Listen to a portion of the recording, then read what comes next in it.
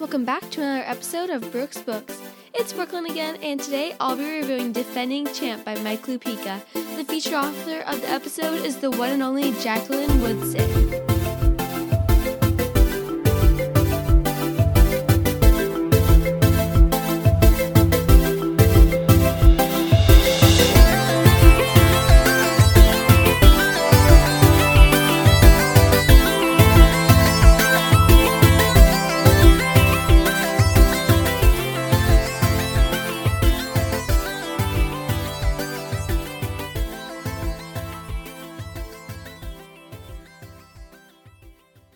Oh my gosh, guys, it's been so long. I'm so sorry I haven't posted in 2 months.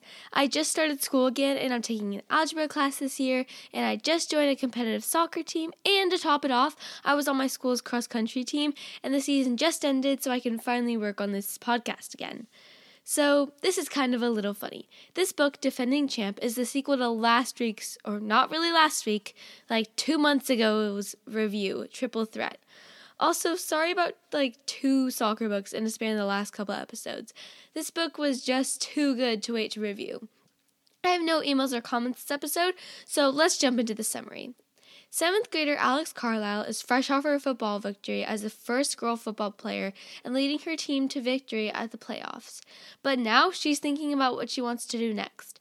There's no football in the spring, but there is soccer. But the girls on the soccer team have not exactly been nice about Alex joining the football team. But turns out the only girl who isn't over it is Lindsay Stiles. So maybe Alex has a chance? And when Alex goes to try out, she's one of 3 girls out of 12 total to make the spring team. But soon the girls learn that the school might be canceling the girls' soccer team, but the boys get to keep theirs. So the girls start coming up with an idea to raise money to fund their own season. They want to play the boys' soccer team in a friendly game. They're going to sell shirts, snacks, and drinks. Their plan is going to work. But in the end, will they raise enough money and show the world that girls are just as dedicated as boys? This book was very inspiring me and had me always wanting to read more. I was very surprised how much I enjoyed this book and ashamed of myself too.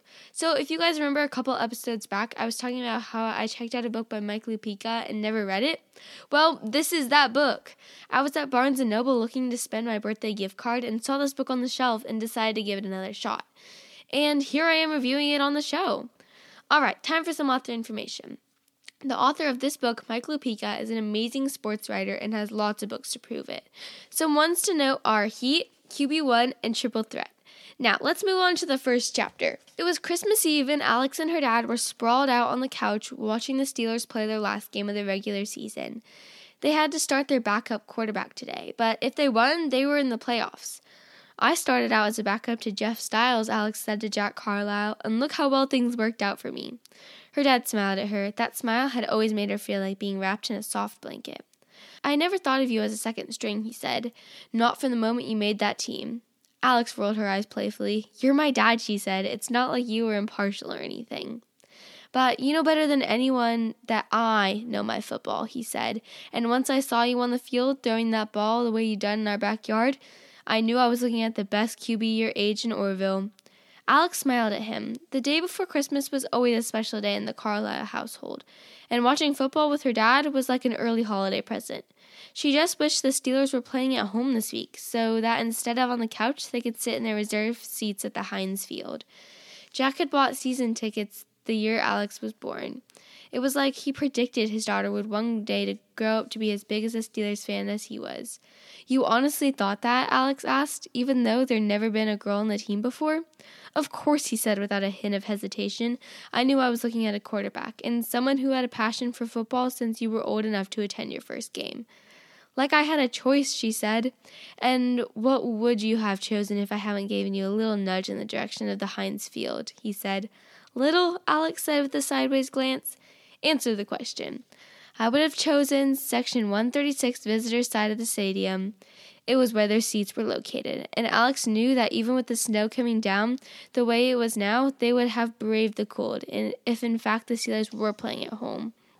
But as far as Alex was concerned, the snow made today even more special. There'd be snow on the ground when she woke up tomorrow morning, and Christmas would look exactly how she thought it should be in their part of the world. Sometimes she couldn't believe it was only a little over a month ago since she achieved her dream of playing starter quarterback for the Owls, making things just about perfect in her world.